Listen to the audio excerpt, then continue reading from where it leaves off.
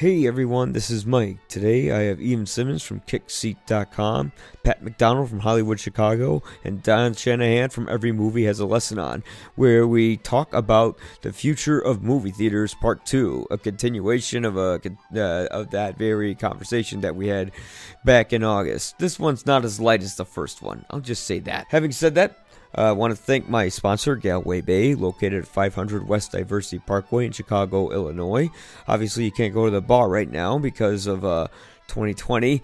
So, with that said, I would like you to go on their dual drinkware page. You can find the link and info to that page there. On there, you can get their glasses, you can get little cup holders, you can get t-shirts, all those sorts of things that really brings the room together.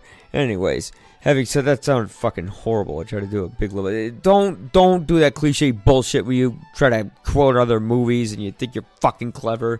Don't do that. All right, learn from me. Anyways, enjoy the episode and hope you like it. Hello, everybody, and welcome to You'll Probably Agree. Today we are continuing the epic, depressing saga of the future of movie theaters. I have Don Shanahan from Every Movie Has a Lesson, Ian Simmons from Kickseat.com, and Pat McDonald from Hollywood, Chicago. I'm Mike Crawley from You'll Probably Agree. I think a lot has changed since we last talked about the future of movie theaters. Yeah. We were very optimistic in some ways. How is everybody's level of optimism now? Ooh, on a scale of 1 to 10, I'm down to like a 4. Yeah, I'm down to like a 4 out of 10. Like I don't know. 4 is still pretty hopeful though. Yeah, I gotta say. I think we'll get into it, but like there'll always be a place. But man, I'm seeing some things lap it by. You know. Yeah. When was that? It has to be determined by how this disease plays out. This virus thing plays out, and right now. There's no optimism with it. No, I mean, not with bankrupt companies, this vaccine coming. Yeah. I mean, even with the vaccine, it's going to be a lot. There was a multi-million-dollar relief bill that's been pitched to Congress that Chuck Schumer got behind. And I know there was actually, of all things, a Republican in Iowa named Kim Reynolds, who took the Save Our Stages concept, which is the name of it. And he basically put down a proposal that all Iowa theaters, local and owned and national, each receive a $10,000 allocation from federal aid received by the state. But still, that's, Here's what that is. Here's what that is. Right. Yeah, exactly. It's not going to do much. $10,000 to pay the concession bill from April and May. Yeah. I mean, you're losing. I mean, that's why most of Regal Cinemas theaters have closed down because, it's more expensive to keep it open than to leave it closed. Mm-hmm. So at this point, and now that they got rid of, there was a New York judge that pretty much exterminated the Paramount decrees that we've had since a year ago, 1948. Mm-hmm. And now with that, basically Sony can release only their movies and Disney can release only their movies. So now you can literally have Sony execs and Disney execs fist fighting each other outside the theater over Spider-Man. So you've got a 2-year sunset period on those decrees. When the motion went through in August of this year, you got a 2-year waiting period where they stick. And then, so mark your calendars for around August 2022, when studios and maybe by then can come to the rescue and buy out your AMCs and your Regals and slap a Disney logo and a Warner Brothers logo on some places, put a gift shop in the lobby, and now your Disney store that used to be at those closed shopping malls is now a working theater and gift shop at the same time, and a destination for families and date night, maybe in 2 years when some of this blows over, because until then they can't, but for now they can sure plan and postulate. Yeah. Well, what really depressed me, I don't know how I feel about that. What really depressed me is when the music box went down again. I mean, it's just like they were the ones that were really careful about following all the protocols, and even they couldn't stay open. Yeah. So, Another reason where optimism is down. Well, the plus side about the Music Box this time is that back when this first hit and they had to close down in the spring, they had not yet discovered and perfected the drive-in model. Now, I'm not sure exactly how successful these things have been, but I know that they are doing drive-in holiday movies, and the first couple of nights, I think, of It's a Wonderful Life completely sold out, and they're doing White Christmas. So that's hopeful. I don't know, again, if that's sustainable to keep staff during this, weird time, or where that money's going. I mean, I'm not implying that it's going to someplace bad. I just don't know, once they rake it in, because they have to have the venue and, they have to pay for the drive-in thing, how much of that is extra to go to keeping the Music Box in life support. I don't know if I'm that jazzed about the idea of each studio or whatever having its own movie theater, because unless you have like movie theater center, I don't want to have to drive from one part of town to see a Disney film and another to see Sony. And plus you've got all the indie studios. Do they each get a theater, or do they have a conglomeration of like, it's the A24 Neon Theater? In which case I just see eventually things going back to consolidation, and then you're just doing AMC again in 2030. Yeah. I think the thing I'm noticing, even with the drive-in model, and this is something the Music Box I think is getting right, other places not so much, is price point. You have an economically challenged society right now. You have a lot of people in work, out of work, between work. You just hope they can have some scratch together money to go enjoy some time in a movie. And you see, like, I know we just got done with the Chicago International Film Festival, and I know that's a festival screening and it's meant to be exclusive and it's a different crowd. But when those drive-throughs are $60-$80 a car, John Q family members are not paying that to go see it. 1994's The Sandlot, Well, especially because they're not showing The Sandlot there. They're showing, film festival movies, right? Which is, you can just, even something like the Music Box could justify $60 to $80 a car for a family for White Christmas, because it's a family film. It's a classic. You could I'm going to take the kids to see this movie. No one's going to go see One Night in Miami with their 5-year-olds. No. Yeah. So then it just becomes, okay, me and the hubby or me and the wife are going to pay $40 a pop to sit in a car and watch a movie that's going to be on demand in like 3 weeks. Yeah. And I'm not trying to disparage anybody. Everyone's trying to do what they can to stay alive and vibrant, but it's just at a certain point, the market's going to speak and be like, you got to find some other avenue here. That's the tip. And the drive-in, that's more for like an experience and not for the movie. Like if people actually want to watch the movie, the last thing you want to do is sit in your car with this crappy metal speaker that you hook up to it and try to hear the movie through that. Or God forbid, the way the Music Box has been doing it, I couldn't hear anything when I saw one of the movies there, because they basically said, like, bring your own radio so you could tune into the station, essentially, so you don't kill your car battery. And I never got that, putting it over the radio. Well, when your car is, and how you stay warm. Yeah, right. Like it works in July. We're in December. That's gonna seasonal fade here. Cool. Yeah, and it's weird seeing out of the car. yeah. It's like when I see people going out to eat today, they're like in these weird inflatable tents, and I'm just like, do you really need to go out and eat that badly? People are dying to go back out. Well, I mean, some people are. I was talking to my mom today. She has literally left the house 3 times since March, and it's driving her crazy. Yeah. And especially as we get into these colder seasons, I understand the pandemic and the need for health, but we also have I think it's going to be probably, I'll hazard a guess to say, a larger health issue is people going stir crazy during these winter months. Oh yeah, but that's why it keeps getting worse, because people are just ignoring it. Yeah. I saw a thing about a healthcare worker who said she cries every time she goes on the street because her hospital is dead full, and she still sees people without masks shopping, and and they're just spreading it. Well, I mean, that's 2 separate issues, because there are people who are responsible and they go out with their masks and all that stuff, but that's when they do go out and they're afraid to. The fatigue is real, and the fatigue is, I don't give a damn anymore. So, take your risks. And I mean, the thing is, I wouldn't be honest if I were to say that I didn't have my moments where I was just like, screw it, I'm going out. I mean, I did have one moment where I did go to a bar and then went to a friend's place after, because I just snapped and I just said, fuck this. Like, I need to go out. And of course, the next day I was having full blown panic attacks that I would get coronavirus. The girls' place that I went to, we had friends. It wasn't like I was getting a one night stand or anything. Wasn't that lucky? But found out like a month later, she got COVID.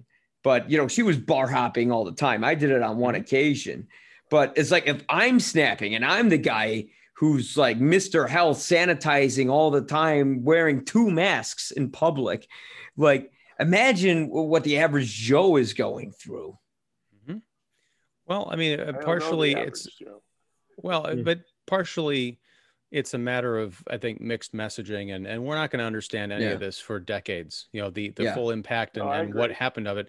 But I mean, honestly, I've had conversations with my wife. She's like, because I go out and I do all the shopping and stores and stuff, because I'll say less risk averse, because I understand what I'm dealing with. I'm masked up, I'm sanitized and all that stuff. But she's like, I'm afraid to go out at the stores. What if something happens? I'm like, well, if it were, I'm going to proceed with caution here. If it were really that plague bad, these places would not be open. The businesses are taking as much precaution as they can. And to the extent that there are people out at bars, who are not masked, that's the responsibility of the bar owner to say, you're not coming in here. Yep. People can be as liberty minded as they want and go out in public without masks. That's their choice. If the state wants to get involved and have troopers on the street corners telling them to go back inside, which we've seen in some places, then they can do that. But as long as places are still open, people are free to go out. Well, I'm going to say something that's not going to be a very popular opinion. A lot of my friends will probably want to kick my ass after saying this, but I don't like it when, and you know what, the podcast I listen to called Pod Save America, these guys are former Obama administration officials. These guys are as liberal as it gets. And I completely agreed with something that they said, which is that the doctors have been giving this very sneering, condescending attitude to the public, where they say Christmas is canceled and Thanksgiving is canceled and you can't go anywhere. And, they said that everyone going to the beach was a horrible person for doing that. And it turned out that going outside wasn't really that dangerous. And the thing is, people need they need a way to mitigate this virus where their lives are still livable. And going out and shaming them and telling them they can't go places, guess what? That's just going to encourage them to go out. Yep. What if you have terminal cancer, and like, this is your last Christmas? You don't care if you get COVID. You just want to see your family, and then when you're going on stage and then you're putting on a big fucking Oscar performance and crying when you hear the COVID numbers, like the main doctor in Chicago did, like, I'm sorry, but that's not professional. And you're just going to damage the movie industry even more, because there are certain ways people could still go out where they could still maintain their lives. Yeah, the hard part is like Ian said, the sustainability of the venues themselves, like at half capacity or 25% capacity, and for the chump change they're trying to charge. Because you've seen when we had some windows of theaters opening back up, take the smaller venues like Classic Cinemas out here with the Tivoli and Downers and the Lake and Oak Park, like they would put on their little classic movies for like $5, but $5 at half capacity, partial showings. You can't keep the doors open for that. And I don't know what that looks like that's mitigating risk, and they're doing their best with what they can do, but it's hard to make money back. And those are on old favorites that don't have to make money anymore. But yeah, I don't know what it's going to look like when they get this figured out. The one other thing I want to bring up is the model of video on demand, releasing on Disney Plus, et cetera, is that going to become expected in a sense? I wish it would. Well, yeah, of course. I mean, it's much easier to stay at home and watch everything. Yeah. Yeah, but I'm just saying that how will that help the theaters open up again. When won't. you have a big chunk of your audience saying, well, screw that, I don't have to get in the car, I don't have to do anything, make sure that movie opens VOD. Yeah. I got a 4K TV and a sound system, right. you know, like right. people are like, I can get loud enough in my den at home, you know? Yep. And when the government comes into it to kind of go there, like there's no bonus or incentive for movies being around for the government. They're not the auto industry for a bailout. Like this is liberal Hollywood. Like they don't need rescuing the way that other industries that are more economy drivers need rescuing. And that's not the movie industry. So that bailout, Schumer or not, just ain't going to come. And not so much that, but when you have this model and the companies themselves are relying on it, what was the most successful on-demand release this year? Anybody know? Extraction, I thought, was number one. Well, that was the most viewed thing on Netflix. But like you're talking about revenue and money, probably Trolls. About revenue. Trolls too. Who I Trolls think. and Mulan. Yeah. Yeah. Thank you for ruining the movie industry, Trolls. Well, I mean, the expectations. What I'm talking about. Well, to Don's point, I don't know. I understand your point about the significance of the auto industry, say, versus Hollywood, but Hollywood isn't just movies. It is the ancillary industries that support the movies. Mm-hmm. You know, the people who build theaters, who run businesses that supply concessions, the people who work on movies, you know, from the actors down to the lighting technicians. If all those folks are out of work and there's no immediate industry to replace them, it's not like if you're a truck driver and you get laid off from your job because of consolidation, you can go get another trucking job somewhere, Right. Yeah. or a transferable industry like chauffeur or something like that. But with Hollywood, it's like, here's a good example. Disney, you know, they had an abysmal earnings call. They announced they were laying off 28,000 people, I think. And then this week they said, oh, and we're adding another 4,000 because no one's going to theme parks. So that's 32,000 people, you know, just right now. And as we were talking about at the top of this, we're not through this yet, is even with the vaccine, because once it's perfected and approved and people can get it without any kind of, you know, weird side effects, then you have to distribute it to folks. You have to deal with, you know, the part of the population that's not going to get it or not going to get it right away. How do you deal with that in terms of opening things back up? So we're in for the long haul, and that might just be another year, might be two, but it's going to be a while. And some of these industries are just hanging on right now. Throw that out a year, what's it going to look like? Yeah. Are we going to have a March tournament again? Let's go to like sports as our tournament. Are they going to be able to put anybody in a venue screaming their lungs out for something? No, I don't think so. I see you saying no. I like the way. I like the way Ian said it with transferable industry. You know, the little guys don't have one. You know, the big people almost don't have one either. But that the only thing that's likely transferable, and this is maybe where a big point of where I think, like, because we're on future part 2 here, is that's television. You know, television doesn't need brick and mortar.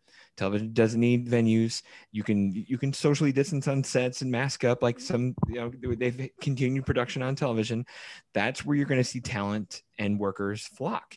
And the good part is we're in a golden age of television where there is so much of it. There is opportunity for it, and talent's been going there anyway. I mean, when you look at like just Apple Plus kind of jumping on the scene with what is it, the morning show, and you have Steve Carell, Reese Witherspoon, Jennifer Aniston, you have A-list talent doing television because of two things. One, it's available. Now that this is all pre-COVID with morning show, but one, it's available. Two, it's longer work and it's a better paycheck, especially because you're not chasing evaporated theater earnings anymore.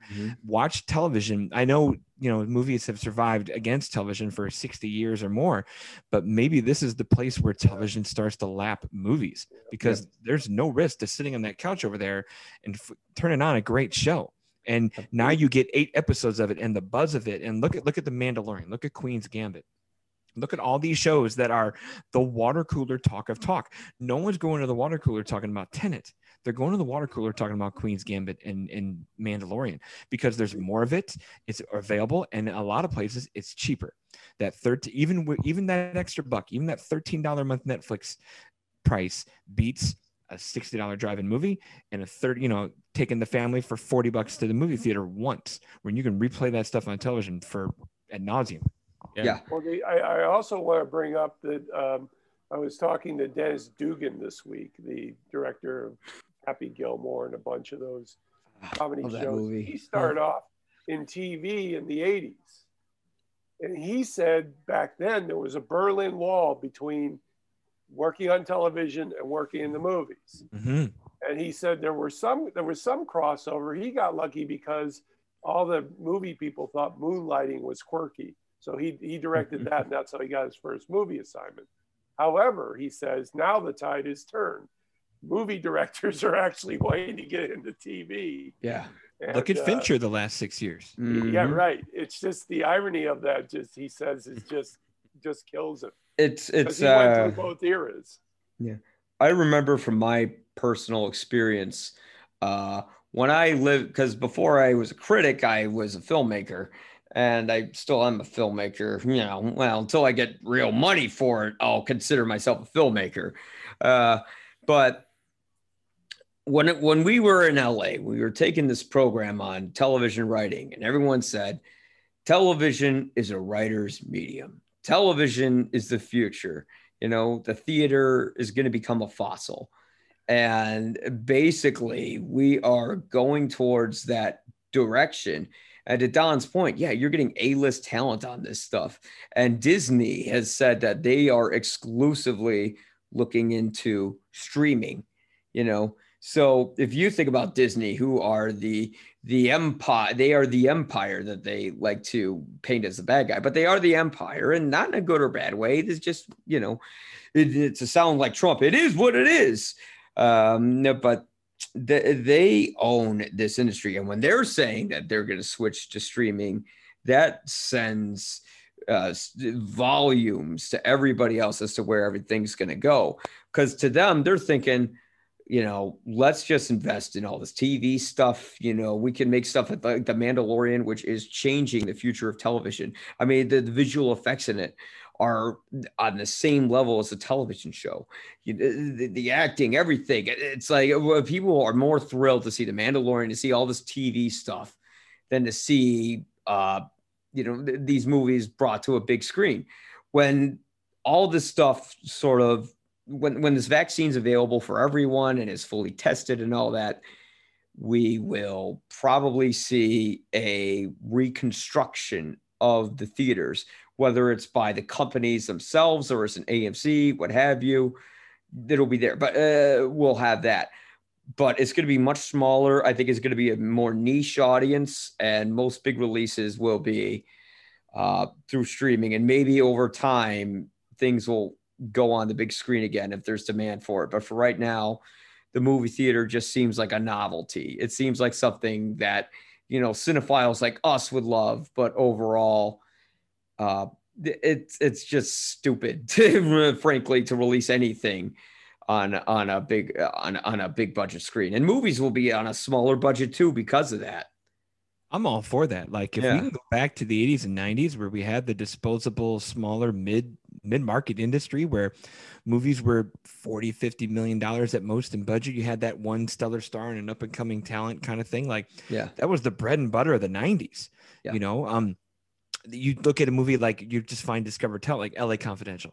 Yeah. That's a best picture worthy movie that had, a couple of name actors and then a whole bunch of, unknown up and coming guys that have since become great things. And that movie couldn't have cost more than $35-40 million. And that kind of budget you can make back on a POVD price, on on a drive-through price, on, the small or a half theater price. You can make that money back. But when movies have become too big to fail, like when Wonder Woman cost $250 million to make, and then who knows what marketing to make up, or you hear the haircut they're taking on Mulan right now, like and they had no idea this was going to land and happen, but at the same time they're stuck with some things they don't know what to do with, and they're going to have to I think the sooner they eat these haircuts and move on, the better. And I think you said it, Disney's the one that seems to be ahead of the curve the most. Like they kind of knew, like Hamilton. All right. Yep. They kind of knew, all right, this isn't going to make it in theaters. Let's make, put a cherry on top in July. Mulan, let's try to put a price tag on it and see what happens. Soul has already landed here, or it will land here in December. They seem to be giving up the quickest, mainly because they have their own shingle and their own service to put stuff on. And now that Warner Brothers has HBO Max ramping up, you're going to see Wonder Woman bring in the subscribers like crazy, and that'll bring Warner Brothers as a little place to put their stuff. And let's see what NBC Universal does with the Peacock network. Is that going to be the place where everything Universal goes?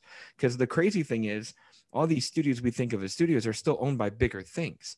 We have Comcast and NBC Viacom. You have these big companies that still own what we think are already big companies, but it's bigger than that. So I don't know where this is all going to fall. Now, a couple of things. I think,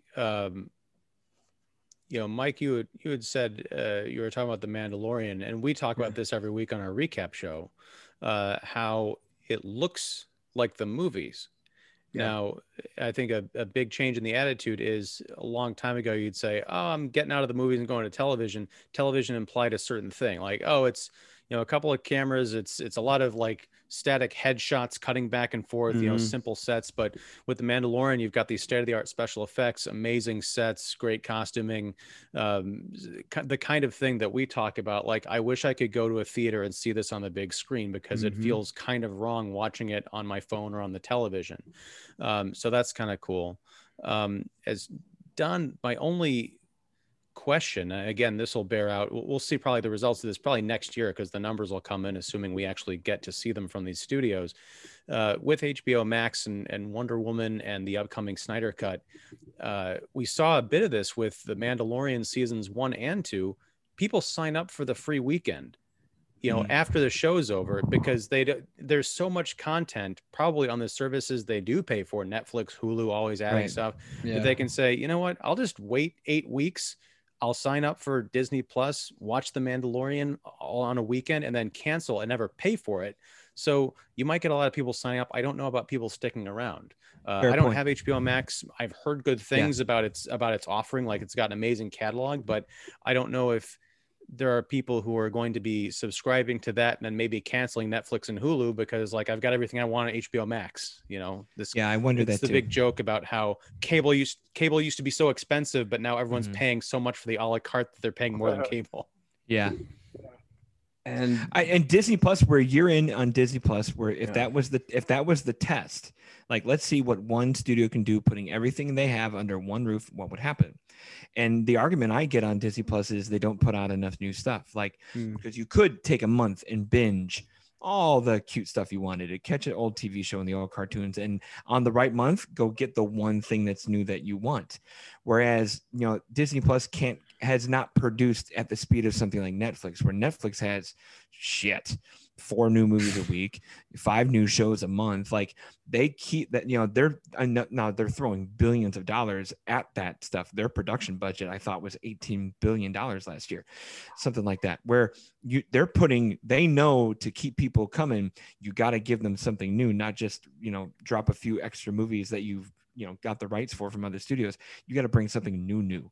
So they've done that, and they've mastered that. Disney hasn't yet, a year in. Like, they got The Mandalorian, and they got your movie or two here and there, but what's the other regular show Disney's put out? Nothing. Aside from the nostalgia, you don't really have much that they offer. Same with Amazon, HBO. It's just, I think that's the best deal you can get. Netflix and HBO, because you got like the whole Warner Brothers catalog too, if they can close up that silly DC channel and just fold it into HBO Max, you might as well maximize that price more.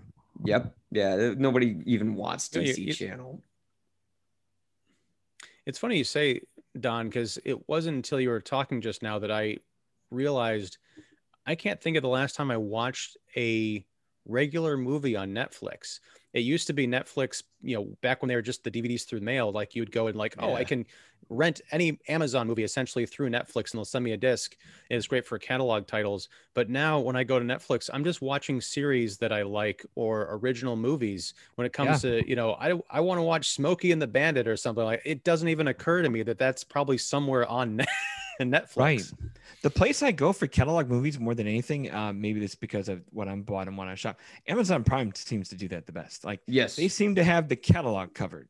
They don't have a lot of original stuff. They'll throw a Jack Bryan out there every now and then, or a small original movie like Troop Zero or something, but not a lot. Not nowhere near the Netflix volume. Hulu's even worse, but Hulu's going to get absorbed soon because Disney bought ownership stake in that. And I'm just waiting for that. Jeez, I didn't realize that.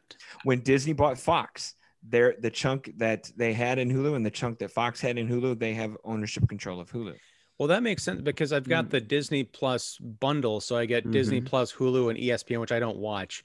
So, but I'm wondering, so now that Disney owns Hulu, now they'll just keep it the same price. There's no need to pay for two services under the same umbrella, but they won't care about that. If they were smart, that Hulu would be where they dump all the stuff that's not PG friendly for Disney Plus. Like, put everything Fox at Hulu. Put all your Touchstone picture stuff that's darker than Disney. Go put it on Hulu. Well, I'd heard that like this week they were talking about doing an 18 plus Disney, like a Disney Plus 18 plus thing. I don't know if that's name. I know where you can find Disney porn if you like that. Let's talk off mic. It's called hentai. Sidebar. Hentai. Oh. Samuel Jackson's really into it. Why would he not be? Allegedly. I mean, why not?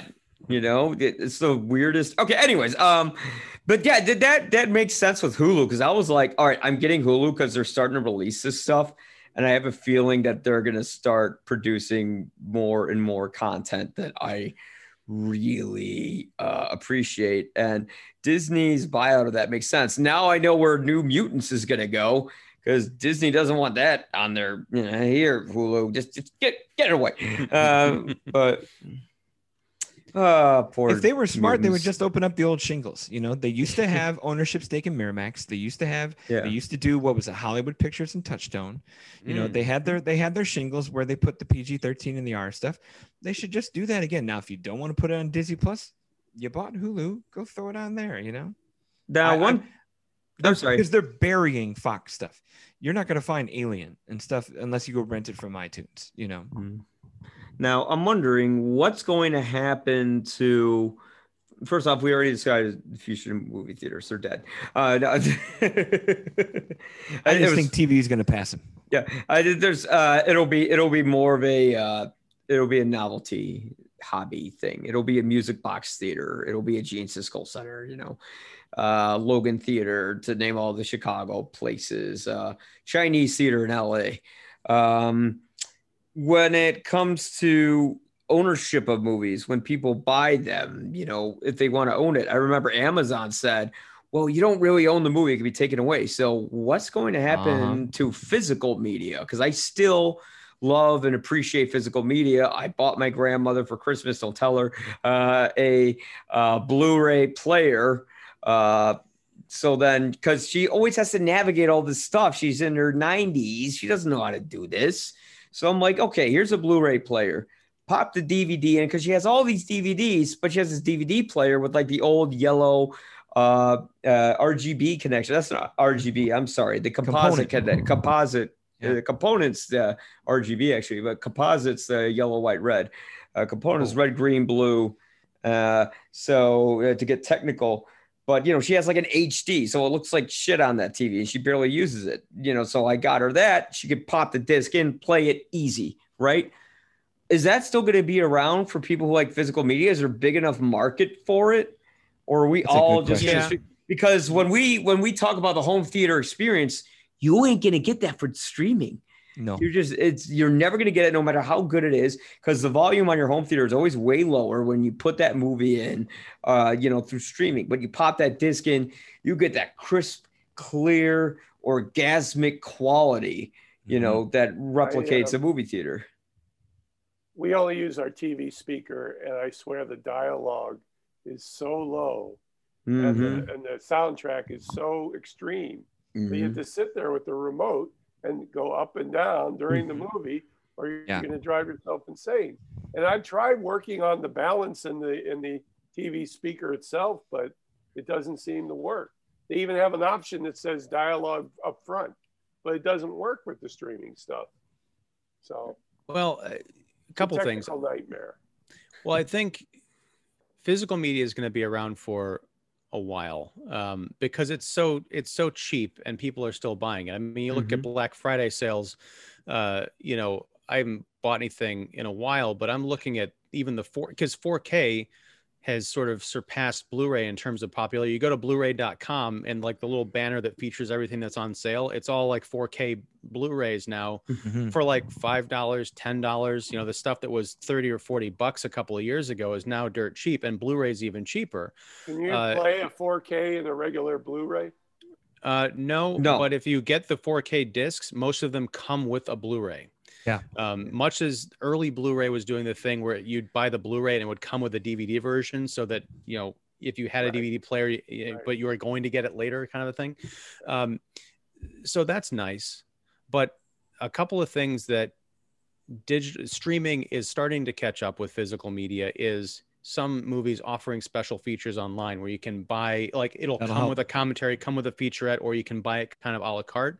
I think that's going to be a big difference. Like once streaming fully catches up to that, then I think physical media is kind of in danger, because it's not just the idea of having something to put on your shelf. It's all the extra stuff that you get, because I could pay $15 to stream a movie, or pay $15 to get the physical copy and get $40 worth of extra material on that. Right. As far as the limitations of streaming though, and the volume and all of this stuff, and also, you know, buffering or, you know, hitches and things, I think as we go along, eventually we may see the death of physical media, but I think we'll also see the rise in the proficiency of the streaming technology to keep up with it and to become seamless. I mean, if you talk about when we first started streaming movies, people were like, oh, this is garbage, it's never going to be that great. But now we can stream things in high definition for comparatively an unbroken viewing experience, except for, you know, nerds like us who are like, God, if it has to stop like twice in this 2.5 hour movie to buffer for 30 seconds or 10 seconds, where it's you got to throw it all out. Fuck it. Right. Yeah. You know, I think Mike said it best though. Like the sneaky part that's going to keep physical media going is this illusion of ownership that Amazon is talking about. Like if you don't really have that copy, like if you can't take that digital copy, put it on your computer, put it on your device, or wherever you keep it, you know, if you don't actually get to keep it, someone's going to call the $19.99 for a digital copy a big ripoff, and they're going to go back to a nice 4K disc, because again, if those people who want that quality experience, nothing beats the blaze of that disc. So until you can actually own it and not just borrow it, not just have a code that says it's in a file in a folder somewhere, because we've seen some of those screening entities kind of already fold. Like what was before, like Ultraviolet went away. Like, did all of your stuff move to Movies Anywhere or Vudu if you transferred it? But if you didn't, you lost it. Yes. iTunes can get real picky too. So until that becomes more permanent, that's the other catch up I think is needed. Until you really feel more secure about owning it, nothing beats a disc. I'm still, but we're movie nerds. So I like the commentaries, I like the special features. I'm right there with you. Yeah, like think of two things here. One thing is, like, think of what happened with Dave Chappelle with Netflix. He said, I don't feel comfortable having this thing on here. Take it down. Okay, they took it down. Who knows when Chappelle's show won't be available on HBO Max anymore. I have the DVD of Chappelle's show.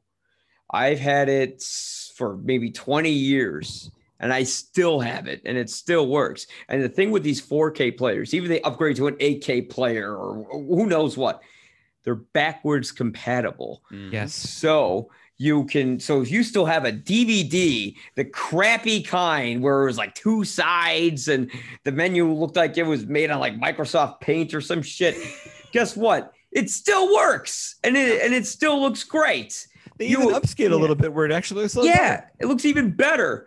You try doing that with a link to something. You know what happens with internet links? Eventually they break. Yeah, the longest internet link I know I'm sorry, go ahead. Oh, I just don't understand the fact that you would pay whatever it is, $12 or whatever, when I see on Amazon to own something, as if it's in the air somewhere, but you still own it. Again, the physical disc, at least you have your hands on it and everything. my thing, of course, being a little older, is I just want to purge everything. I don't want that crap in my house anymore. Now that I know I can digitally access it when I absolutely need to see something. So, you know, there's that factor about it. That could be some of the death knell of it too. People simply with the access to, like, you'll get to a point where you walk by that collection, you said, Jesus, I haven't pulled anything out of that in 2 years. Yeah. Why? Because you got everything on digital. Yeah. So who knows? Fair. That could be the death knell. And there, yeah, that happens to me, you know, every few months, especially, you know, when I do get a disc, either it's like a screener from Shout Factory or something for review, and I add it to my collection and I start running out of space, I'll go through and I'll be like, okay, these 10 movies, to Pat's point, I haven't watched forever. That's going to half price books. Right. The nice thing about the digital thing, though, is a lot of those movies, not necessarily the review screeners, but things I bought at retail, they'll have the code in it. So I might have that on my Movies Anywhere account. So I'm not really missing anything except for the features on a movie I haven't watched in 12 years.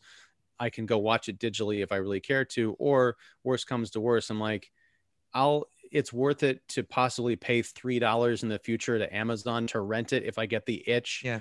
I want that shelf space for something I really care about. And if I, even for physical media, and I'll advertise this because I love it, but if you need a disc that bad or you want to watch a commentary that bad, go borrow it from the library. Yeah. Which we do all the time. Me and to watch some of the old stuff we've been watching. Oh yeah. Yeah. And not even the physical disc, because I did that recently, but you know, a lot of the libraries now have digital versions of the movies that you can check out, you know, through these Hoopla library apps. Canopy. Hoopla. Yeah, I love Hoopla and Canopy. Yeah. Yeah. And I think the next wonder I have with that is piracy. You know, like as soon as these things land on VOD, someone has already scanned them and uploaded them and made them available that way. So there's some lost cost or some lost revenue to piracy. And until they find a Loctite way of cracking down on that, people, not only can people wait for something to stream, they can wait to torrent it too. So yeah. I mean, we also have the privilege of seeing things in advance. We do. Excuse me.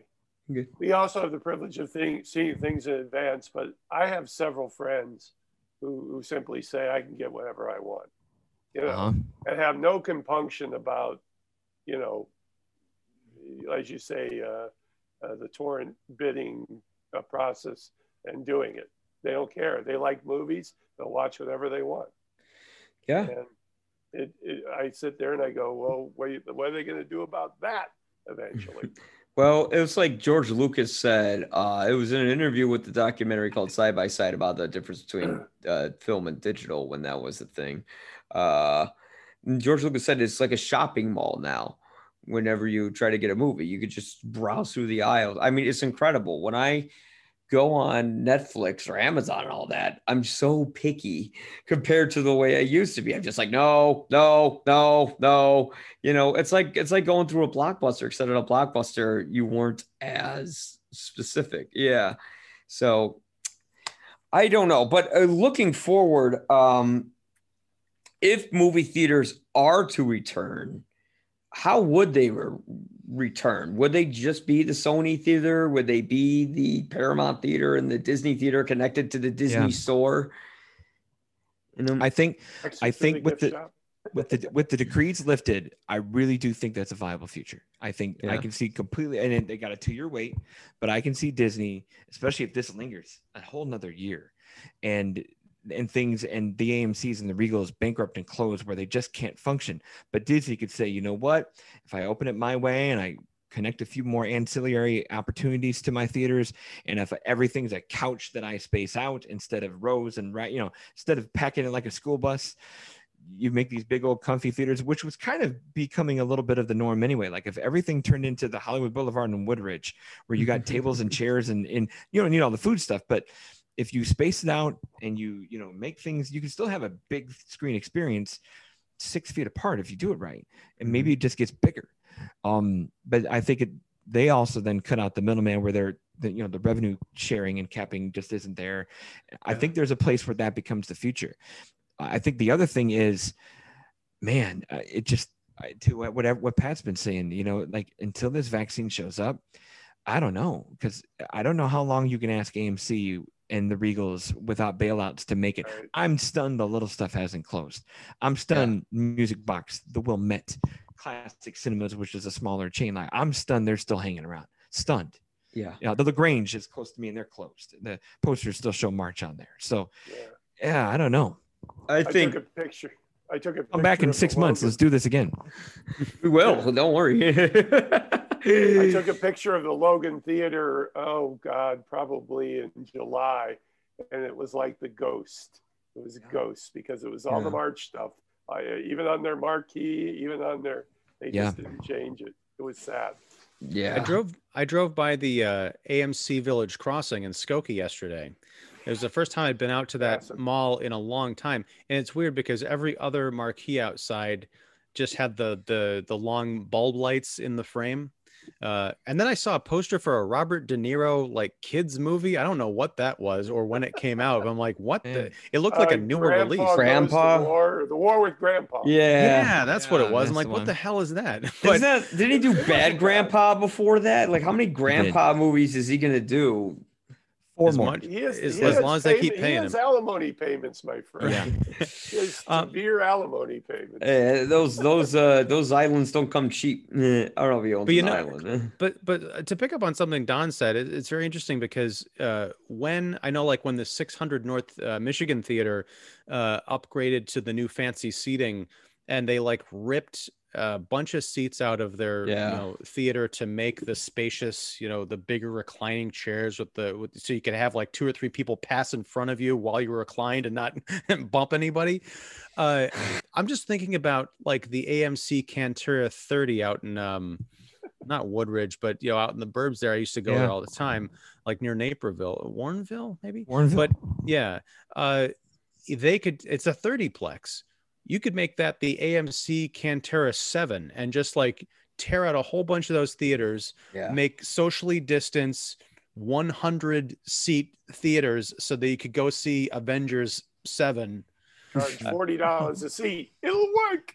Yeah, but maybe, because that's kind of what we're talking about. There are going to be people, much like the folks who are hanging on to physical media, who they're going to want to go out once it's safe to those big event movies and see them on the big screen as they are meant to be seen. Mm-hmm. And if AMC or those places can make it work by, making smaller auditoriums out of their larger theaters, and they don't just become ghost ships, maybe there's something there. Yeah. Well, I think the theater industry will rebuild itself in a certain way, but we will only see the biggest of the big releases on the release date. Like Endgame was sort of the final big blockbuster we had for maybe 5 years. And the thing is, even Joe Russo, one of the directors of it, along with his brother Anthony, he said that streaming's the way to go. So when the guy who directed the last big blockbuster saying that, so we have to wait. That's where it's just, this industry is going to go where the money is. Yep. And when Netflix is throwing the billions they can, and again, it's the subscriber thing. Like, instead of getting the one-time movie ticket, you get month-to-month $12, and it just keeps coming in. And when 70 million people just subscribe for $12 a pop, that's great money. That's where the money is. That's where the talent's going to go. That's where the business is going to go. Exactly. If if they want to make the theater viable, they'll probably experiment. Open up a little theater next to the Disney store. And if there are plenty of moms along with dad and little Billy going into the store and buying their ticket, then they'll say, okay. And then they'll start slowly bringing it back. But AMC, Regal, dead. Music Box, I think, would be alive because they have such a dedicated, hardcore fan base that if they release stuff digitally, whatever, people will go and see that. When I went to their drive-in, it wasn't the best drive-in experience, but they're doing what they can with what they have. So, God bless them for doing it. And, Needlander, dead. Yeah. Who's that? I was doing an Animal House riff. Oh. Substituting the I caught you. for Needlemeyer. It's way I high don't concept. I don't know that Concept. I've seen Animal House plenty of times, but I don't know what line by line or anything like that. Yeah, that's all right. I mean, the music box. Get it? Yeah, the music box. There, it was 90 years this year. Is that right? Correct. So yeah, that 1919. So that means that they have survived 2019. the Great Depression. They've survived world wars. You know, yes. They're resilient, and I think so are people. Reaganomics. So Reaganomics, you know, still surviving it. Stock, you know, housing crash. You know, so there's still an appetite. There's still cinephiles out there. You know, just like Bill Pullman said in Independence Day, we're going to live on. We're going to survive. It'll be all right. Yeah. I Today love it when you quote Independence Day. is movie theater day. Bill Pullman quoted that in a bar, like in some video recently. It was great. It was awesome. He's like literally a few drinks deep. Oh man, I want to hang out with Bill Pullman. That guy's awesome. Yeah, I love Bill Pullman. Can we get Bill Pullman to share this episode? As long as he doesn't try and show me his serpent or the rainbow. What? Nothing. Nothing. All right, I didn't see that movie, but yes, I think that's where movies are going to have to rebuild itself. You know, I think that coronavirus sense 9/11-esque catastrophe to the movie industry, and we just rebuild it after that. Yeah, if we do this again in 6 months, that's when the next summer should hit. That's when the Oscars maybe will be done with in April. We'll see another place. And I forgot to mention look at the movies that they keep pushing back for release, thinking they're things are going to get better. First off, I feel horrible for Denis Villeneuve because Blade Runner 2049. I know a couple people on here don't like it. You're wrong. No, I'm kidding. It's he made that movie. Didn't make a lot of money, but you know, got a lot of recognition afterwards. And then he makes what? Yeah. And the By Academy. Okay, did win Best Cinematography and Visual Effects. Should have been nominated for more. Book. Sorry. Yeah. You just have to have $5 worth of effects these days to get that one. Right. But you're right. Book. Dune deserves a big screen. Yeah, and then Dune it's not going to happen now. It's not gonna happen. And they keep saying, well, we'll push it back to November of next year. Which are did they push it to November? October 1st, 2021, along with The Batman, which The Dark Knight will always be The Batman. But we are seeing which studios have been better financial planners than others. Like which ones can afford to sit on these things and wait, which ones can't. Wonder Woman coming out. Yeah, I mean, Wonder Woman coming out the same day on Christmas. You know, and I hear people on Facebook saying, oh, I'm going to make a movie night out of it with my family and we're going to see on Wonder Woman. And it's like Warner Brothers seems to know what they're doing with this. They're pushing it back so far, a little bit, but not much. I see Tenet flop and go, no. Oh, yeah, you're absolutely right. You know, I take it back immediately after I said it because I'm a moron. But like Wonder Woman coming out on digital as well as theaters Christmas Day, that's going to make a lot of money. I think a lot of people are going to rent it. Pushing Dune back all the way to like October 1st. Who knows? It'll give me time to read the novel again. Yes. I did the audiobook, Pat. It's a 21-hour audiobook. It was. Oh my God. Is it just all exposition? Like this means this and that. God, I knew it. Did you use those audiobooks to like if you can't sleep? Because they're great for that. They're great for that. I do it for commutes to work, actually. But put it on 30 minutes, start it up, and 15 you're done. I put Dune on $1.50 speed, you know, and it still did not help, you know. Oh, jeez. Oh my gosh. Well, here's the thing about Dune. You know, if they can hold on to that until next October, that's the kind of thing that, you know, I think Denis Villeneuve fans are really hungering for, like folks who love 2049 and Arrival. But to the average moviegoer who's anticipating Wonder Woman with a passion, they don't give a shit about Dune. It may come out and knock their socks off, but it's not something where they're twisting like, wait, who cares if it comes out in October? It's not even Avatar where there's a novelty to see it because it's 3D and this or that. It's not that either. Yeah, I'm not trying to disparage Dune. I'm just saying that there are other big films that are kind of safe, not only because the studios can afford to wait for them, but because there's not a fan outcry and that pressure, they can kind of go under the radar. And Batman. People aren't passionate about Dune. You know, it doesn't have that name recognition like Batman or Wonder Woman or Joker or, you know, Avengers has.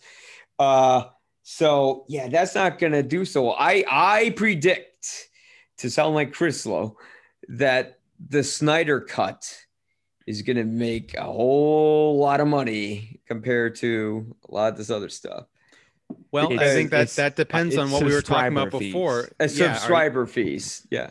Right, but that also goes back to what we were talking about before, the free weekend subscribers. Yeah. Unless HBO Max puts a thing on there saying you can do this, but Snyder Cut is still is siloed over here. So if you want the free weekend, you pay $25 to see the Snyder Cut. Or nobody's going to pay that. Yeah. No. But the other thing is a possibility is because we're in this weird period where there's all these blockbusters that are either being put on hold or going straight to streaming. One possibility when theaters open up and people start coming back, if they start going back, in addition to the classic theaters, like, yeah, let's go see Jaws on the big screen again. Maybe it's, hey, you can go see Wonder Woman 1984 on the big screen. It's not just this weird December window. It's in the middle of the summer of 2022 or something, or, you know, Tenet again. I don't know. Soul, you know, the Pixar movie. Go see that on the big screen if you want to. It could be a boutique thing. I don't know how it works as a business model, but you know, maybe there's a COVID film festival for blockbusters. Spread the popcorn and the roni. Yeah. You know what would make a lot of money, but George Lucas won't do it unless, even after he's dead, is if they re-release the Star Wars trilogy in theaters unaltered in their original form, people would flock to see that. Or at the very least, the 97 restoration where they just cleaned up the special effects again. Yeah, no. Have you ever read the article about it's nearly impossible to get the original 77 Star Wars? Yeah, I wonder, does George Lucas have them hidden where, you know, the Ark of the Covenant is and all that? You know, you're talking about 40 years ago. So a lot of those prints have either, even if they're in the hands of collectors, to try to show them is pretty difficult. It's got to be a copyright nightmare too with Disney owning that too. So and that's kind of the thing though, is to what you're saying, Mike. I wasn't kidding about that restoration thing. I'm not talking about special edition. I'm talking about what came out before then, where the VHS brightened up the laser, right? Yeah, because if you put the unaltered 77 to 83 versions in the theaters, especially if we're talking a few years from now. Yeah. I don't think that gets the asses in seats that you think it's going to be. It's going to be for the cinephiles who are like, I want to see the unaltered, kind of crappy looking 1977 version. It's for people our age. Right. If you want to get the younger generation, the people who are in love with The Mandalorian, you have to at least get those 95 versions back in the theater. But you can watch them now on 4K on Disney Plus. People are getting their fill as we speak. That's true, because like my brother-in-law, I watched like the unaltered version. I like put it on disc, the despecialized edition that Sky made. And Dave's like, yeah, whatever. I'm going to buy the Blu-ray. But I'm like, you're a Star Wars fan. You're not a Star Wars fan. You don't know what you're talking about. Who's Ahsoka? Oh what? You have to get that big stormtrooper glove and slap each other. Yeah. I have to make a point. I was going to the theater quite often in the period when Star Wars was coming out. Yeah. And I think the original, and I may be out, it's a long time ago, but I think the original trailer showed it to be a comedy. It looked like a horror movie originally. I don't think they knew how to market it, you know, and I think, and I've been looking for years to see where the original trailer is, you know, but I can't come up with it. And I know it exists because I saw it. Well, I think it is available. Are you talking about the one with the ominous voice where he's like, in a world in space, and then it's got this creepy music it's underneath? It's impossible to describe, but it was rendered as a comedic film. Because I think that was the intention the first time. It was sort of a send up of the Buck Rogers movies. Oh. And I think in the early, trailers, they were using that as the template. Yeah. So who knows? It may again be the addled 40. That was 43 years ago. Well, that's the thing. Like those hardcore fans are dying off. No offense to Pat, but you're in great health. No, but the 20-somethings but the 20-somethings in 1977 are the 65-year-old boomers now that they don't. They could tell their grandkids all they want about how cool Star Wars was. They're going to watch it on Disney Plus with great effects. Yeah. I think we all kind of fall into that class now. I'm 30, but I'm kind of in that area where I'm like, I want to see a movie on the big screen and do this and do that, and people say, well, it's right here. I'm like, but that's not the movie. It doesn't matter. I mean, even Christopher Nolan has surrendered a bit and said he doesn't mind if people watch stuff on their phone. And David Lynch has made a deal with Netflix. On the phone, it works. Yeah, David Lynch has made a deal with Netflix, so now people have to watch his movies on their fucking telephones. So yeah, we're there now. I want to see him team up with Adam Sandler for his last contractual Netflix movie. Wouldn't that be something? That would be the renaissance of cinema right there. Right. Are we talking about putting Adam Sandler inside of the Black Lodge, and then he sees like a decapitated version of that dude who's always like smoking weed in his movies, like talking to him? I take that. Yeah.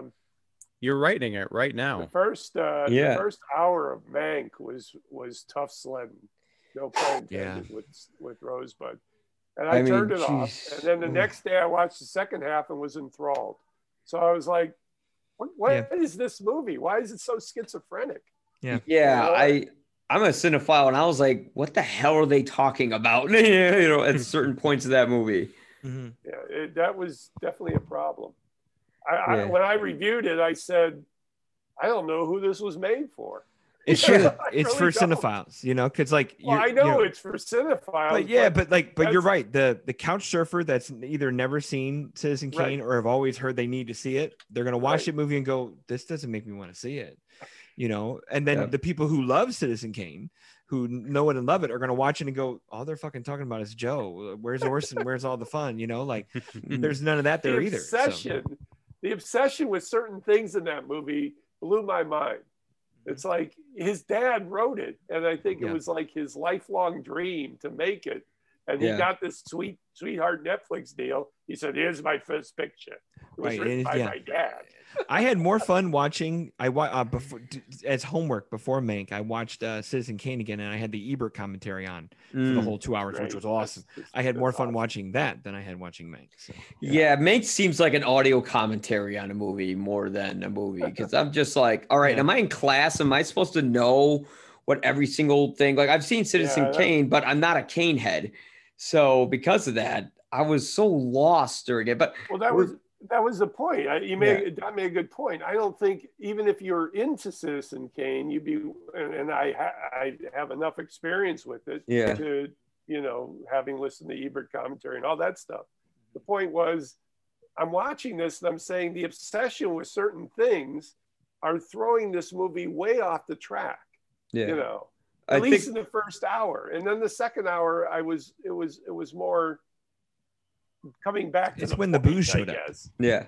So, yes, exactly. It's when the movie got in total fictional territory is when I liked it. But that's a movie to do with the movie theaters coming back. Well, I was gonna say in my review for that film, I said that this is a movie I wanted to see in a theater really badly because of the way they manipulate the audio to make it sound like you're in a theater when you're watching it. I don't know if it was because of that or because I took an edible, but then I saw it sober. They shot it. They put that movie together with the audio of the times. They did a monoaural track, where the dialogue, the sound effects, the soundtrack are on one track, no stereo. So everything is rich through old mics, A lot of fixation. Yeah, and that's Fincher being Fincher, Yeah, it's like that should be seen in a theater because you feel like you're in a theater watching this. And I'm like, instead of feeling like I'm being in a theater, what if I went to a Netflix theater or an Amazon theater? And I think they're going to be doing that because Netflix has already bought and run. They have bought and have been running their own theaters for a year. Yeah. So it's like, how does Netflix have a theater? How would they convince people, let's go see your movie in a theater? They have like 4 just to get their Oscar qualifying runs so Steven Spielberg doesn't yell at them. But what if they release a movie months before it comes out in the theater and then it comes out? People could say, well, I got to see it ahead of time in the Netflix theater. The and they could do that. Real. Yeah. Yeah, exactly. Well, maybe, but I don't know what that movie is. It's going to give people in a pandemic who have all these options FOMO. Because again, it's kind of like The Mandalorian. I can wait 2 months to stream something, I can occupy my time with life and the other thousands of TV shows and movies that I have at my disposal that I'm already paying for. It have to be something pretty special, I think.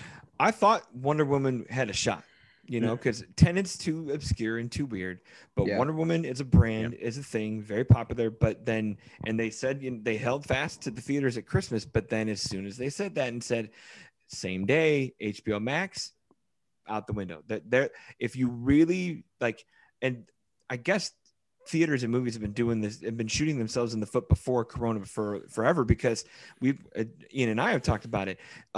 That window between theatrical and physical media that used to be 6 months is now 30.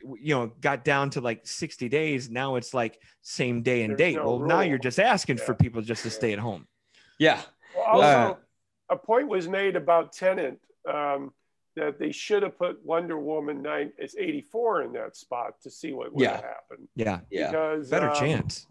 Yes, exactly. Again, it's like Dune. It has interest is out there for Tenet, but it's not something that I would say rushing in, and then when they sit down and watch it, they will wonder why they risk their lives to see this pretentious piece of crap. I know.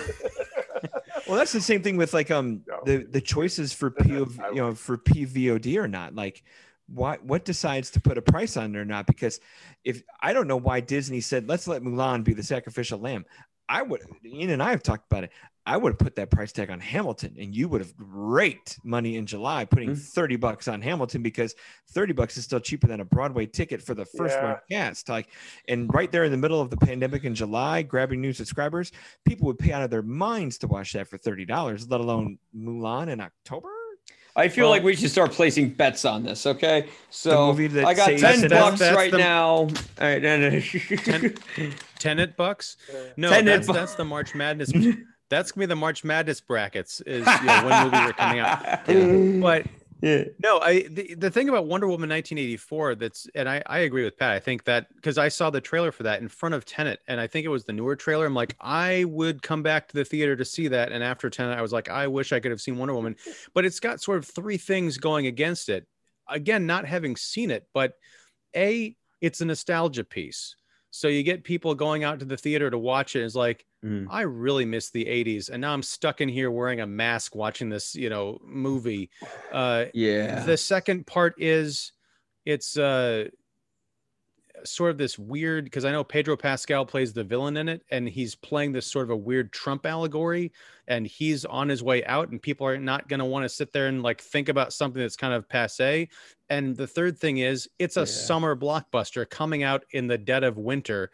I just feel like people are going to come out of that movie depressed even more than if they just stayed home and rented it. Yeah, very fair point. Again, I think everyone's gonna watch Wonder Woman with their family on Christmas, and then the conservative families who sees this Trump allegory can go, there goes liberal Hollywood and blip blip blue. I would have done that anyway. Yeah, exactly. Well, gentlemen, I have to go and take the dog out. That's a good but I think great to hear your guys. I have to go watch 6 screeners. Much more knowledgeable on the intricacies than I am. It's beautiful. We love you, Pat. We love you, all Pat. Right, brothers. You have a good one. And with that said, I think we kind of covered all bases with this. So I guess we might have part 3 in maybe 6 months. And I want to thank Pat McDonald from Hollywood, Chicago, going to walk his dog now, and Ian Simmons from Kickseat.com, and Don Shanahan from Every Movie Has a Lesson. I'm Mike Crawley from You'll Probably Agree. And we will probably see you on the internet instead of the movies now, because the balcony has been destroyed by the construction company. Indeed. Cool. Thanks, Mike. Bye.